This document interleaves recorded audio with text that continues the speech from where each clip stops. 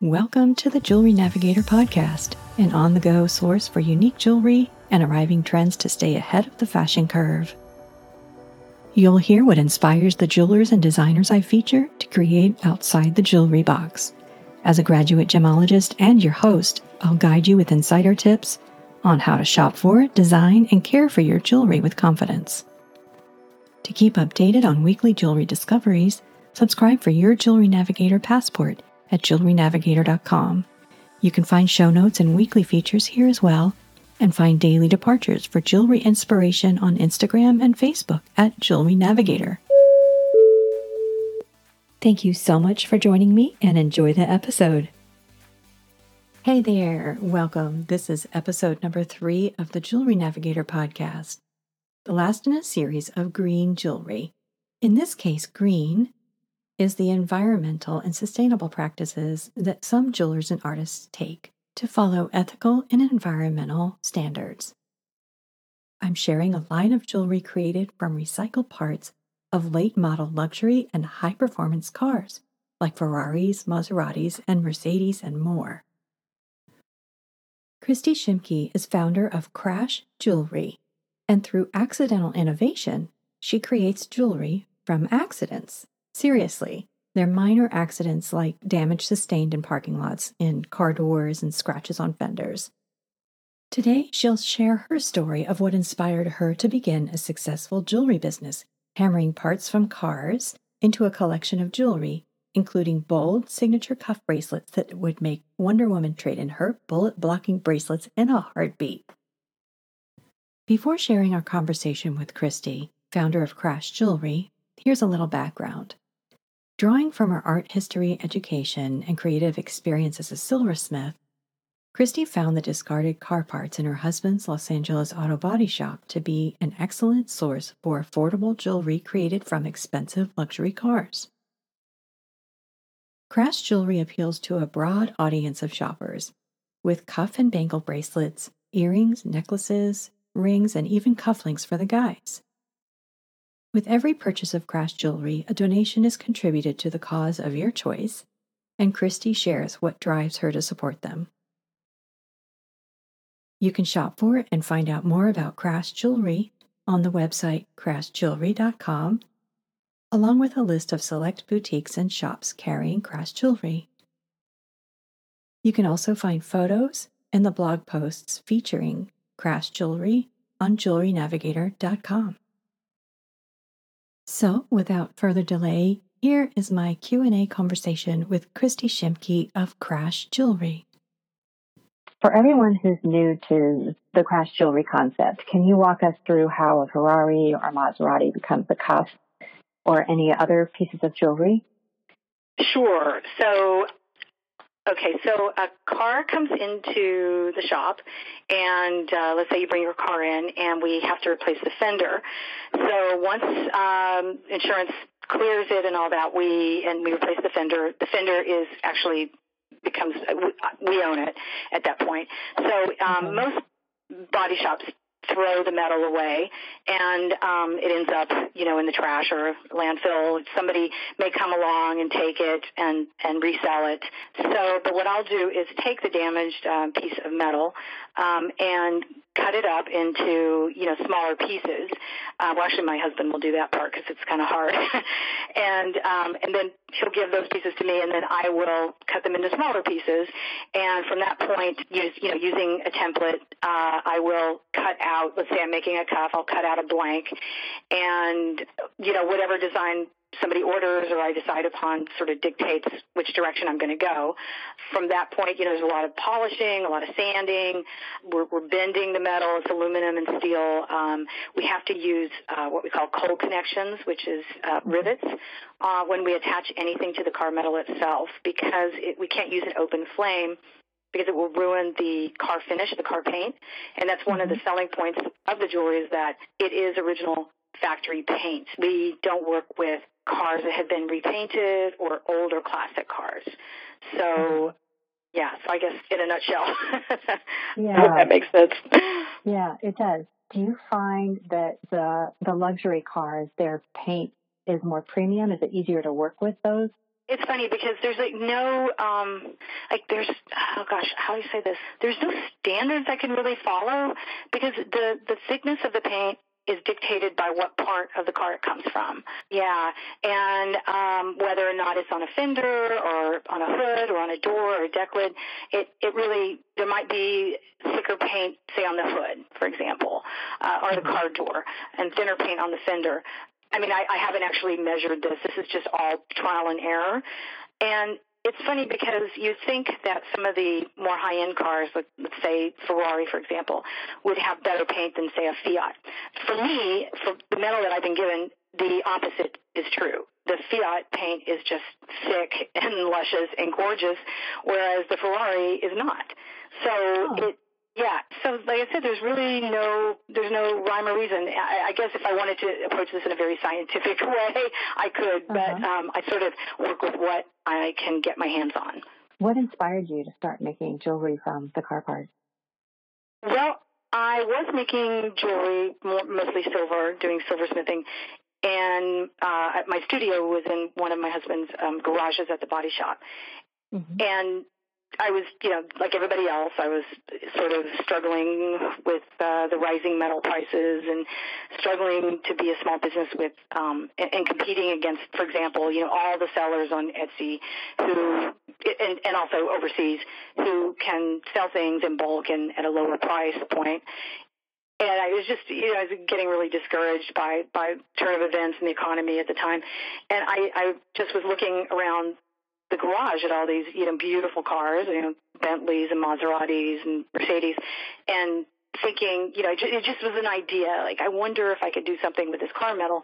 And I had been to an art opening a couple of weeks before that and had seen an artist named Scott McMillan who went around and collected car metal and made collages from it. Like, he would weld it together. And my friend and I were sort of joking, like, hey, you should make jewelry out of car metal. And so that was in the back of my mind, I guess. And so, like I said, it just sort of started as an idea, and then I just made it happen. That's so cool. How long did it take you to figure out how to work with the metal and get it to do what you wanted it to do? It's an ongoing process. Sure. I would say within the first year, it took about a year.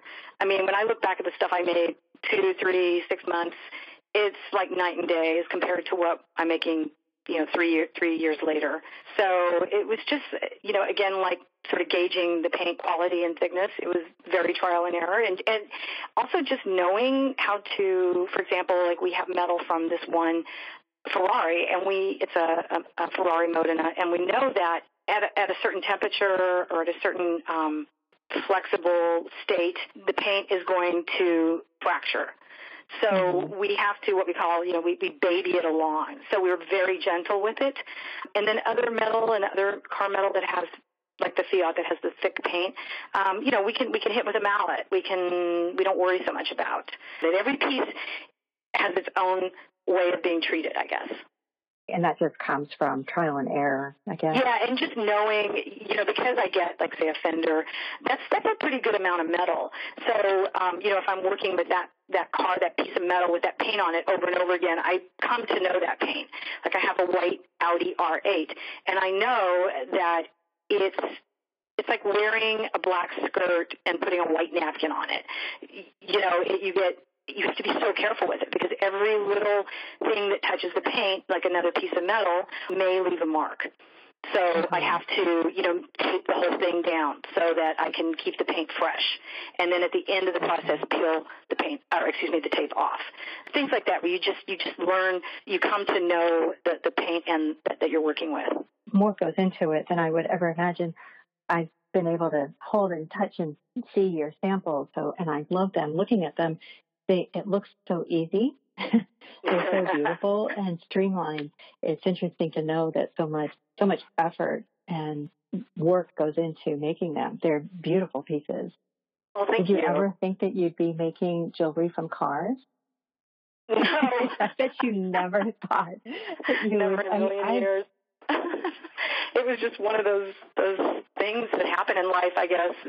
It's definitely a point where my husband's career and mine merges. So we spend a lot of time talking about rivets. But yeah, it's just I never ever thought that this is what I would be doing ever. Oh, that's great. Have you always been making jewelry? What did you do before you started Crash Jewelry? You said that you were metalsmithing or silversmithing. Well, actually, my whole life I've been making things, and even as a kid, I was making jewelry and selling it, to my friends. Uh-huh. No, actually, my background is in art history, and so I worked for a number of years at the Getty Museum, and then I also worked at UCLA. So I was more in education and the museum world, and then sort of midlife, I took some metalsmithing courses and just discovered that I had this real passion for it, and it was just one of those things where a light bulb went off and you said, this is what I want to do, and how can I make it, pay a little bit as well. Well, it's just so genius that you were able to put together the parts available in your husband's auto shop and jewelry. Yeah. I love it. Oh, thanks. And it's so exclusive, but I feel like it appeals to a wide reach of ranges and interests.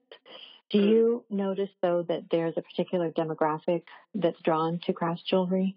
Well, yeah. I mean, if we had to get real specific, I would say it's mostly women and age about 30 to 60, and sometimes a little bit older, but that would be like the bulk of my audience. But it appeals to car enthusiasts, especially people who either collect cars or just love cars or anything car related, or people who maybe aspire to own a really nice car.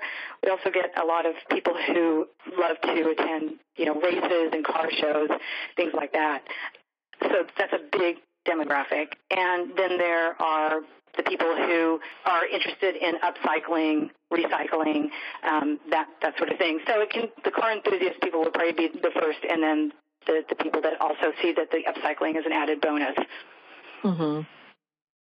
Yeah. Are you restricted to any cars? I know I kind of touched on this earlier, but can you pretty much transform any car into Crash Jewelry? No, certain cars that are carbon fiber, I can't work with. Like, I get a lot of people who ask me about Corvettes if I had $1 for every person that asked me about Corvettes. That's something I just can't work with. It's really hard to work with. The minute you try and cut it, the paint just comes off. You can't bend it.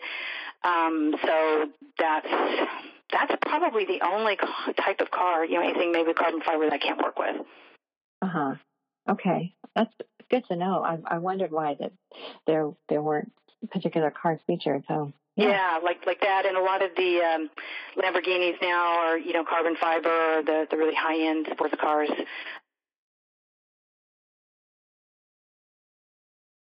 Or carbon fiber. So yeah, and most of our cars now are aluminum. It's probably the main metal I work with, and steel being second. Mm-hmm. Okay. If someone wanted to customize something that you could make with Crash Jewelry, what options can you offer them? Well, that's good. I do a lot of custom work, actually. You can choose your car, whatever I have on hand, you can choose the car and color. A lot of people want to put a particular gemstone on the cuff or, a stone. So I do have a selection that they can choose from. The other thing is I've had people actually come to me with pieces of their car. I had a guy who, his father had a vintage Miata, and he had passed recently, and it was his father's prized possession, and he wanted his mom to have something that she could wear all the time that reminded her of her husband. So he actually took the fender off this car and gave it to me, and I made a bunch of jewelry for his mom for Mother's Day. So that's another way that you can customize. That's so cool. So it becomes a memorial type of jewelry, which is... Yeah, it was. And, I mean, it's really touching. It doesn't always have to, have this negative connotation. In this sense, it was, it was really special. Yeah, it is really special. with a lot of jewelry being mass produced, I really appreciate how you're able to add some personal touches, like on the inside of your cuff, you put the name of the car or the vehicle that it's from, and then on the certificate of authenticity, I love that you all sign who made it and the date that it was made. Are there other detailing techniques that you're experimenting with? Yeah, we're experimenting with laser engraving and laser etching, and maybe even some sort of diamond point engraving. We're kind of looking into that. We're looking into using a CNC router to cut out custom shapes. So we're definitely looking to other technologies to expand the line and make it a little more accessible in a larger volume. Oh, that's great. And also with laser and whatnot, you can add people's initials or your own brand, and you want to put your logo on, something like that. That's going to be a possibility. That's really cool. So I'll be excited to watch for that. I know you're not at liberty to disclose too much about the drivers of the cars that come in for repairs for the shop, but what makes Crash Jewelry even more alluring is that some of the cars and the parts that you use were driven by well-known celebrities. Do they happen to know that you're turning what used to be their cars into jewelry? Some people do. I mean, like I said, if somebody comes to me and asks me, then of course they know. But for the most part, I would say no, because it's no longer their property. So, right. Most people don't even think about it, really. That's good. Once you take your car in and you have a part replaced, you just don't think about where the other part went, unless I know that Ferrari owners this is something they do care about. And it's hard for me to get Ferrari metal for that very reason, because even if their car, even if the piece is completely destroyed, they still want it. It's interesting. Oh my gosh, what do they do with it? They put it in their garage, I heard a story about one guy who, I think he got in an accident and he went back to the site and swept up every little piece of metal he could, and then just has it hanging all over his garage. Wow. Well, they really need to let you make jewelry out of it, and then they can really do something with it. Yeah, it's been really tough to get my hands on the Ferrari. If anybody wants to donate anything, let me know. Oh, besides relieving landfills of scrap metal, I know you're very generous at giving back with causes that are close to your heart, and lots of causes that people are excited to learn that you contribute to. Are there certain ones that you're fond of or you have a special link to? Yeah, the rescue train is here in Southern California, and that's an animal rescue group. So that one I have a personal interest in. The other one is the National Kidney Association, and a couple of things. I was actually diagnosed with kidney disorder about 15 years ago, it was really odd, and it's in remission. So that was something that appealed to me, I guess, because of that. Again, a personal kind of interest. And then my sister-in-law was actually one of the oldest kidney recipients. She got a kidney when she was 40. She had childhood onset diabetes. So yeah, I would say those two really sort of speak to me the most. Oh, that's great. And if anybody wants to know more about the causes that you donate to, is it on your website? Yeah, you can actually, when you go to, like, say you're interested in a piece of jewelry, and if you just put it in your shopping cart, a menu will come up that says "We donate for you," and there's a little drop-down menu, and you can look at the various groups that we do contribute to. That's great. I know that you have a line with Pause, Pause for a Cause. Pause, right? Yeah, that's my friend's group. Yeah, the rescue train. Oh, cool. Yeah, that's a great line of jewelry, because you make dog tags. Yeah, that was really popular, actually. A lot of animal lovers out there. There are. And speaking of, when you were talking about customization, that one in particular, we can inscribe anything on the inside. And that one in particular, we get a lot of people that want their pets' names inscribed on the inside. So we do that a lot for people. That makes it even more special. That's really cool. Aw. Well, what advice would you have for new artists who have innovative ideas like yours, especially women breaking into the jewelry industry? It's such a competitive industry. I mean, I was sort of looking, I think, for a way to be different. So, I mean, if there's any way at all possible, you can sort of think outside the box. I think that helps from a business standpoint. I mean, obviously you should do what you love, but if you're trying to make a living at it, I do think you sort of have to, think about how can I be different from everybody else? What is my message here? What will appeal to people? If you can sort of figure out who your demographic is, who your customer is, that's super important. And I think one of the things that I've learned most is not to listen to everybody.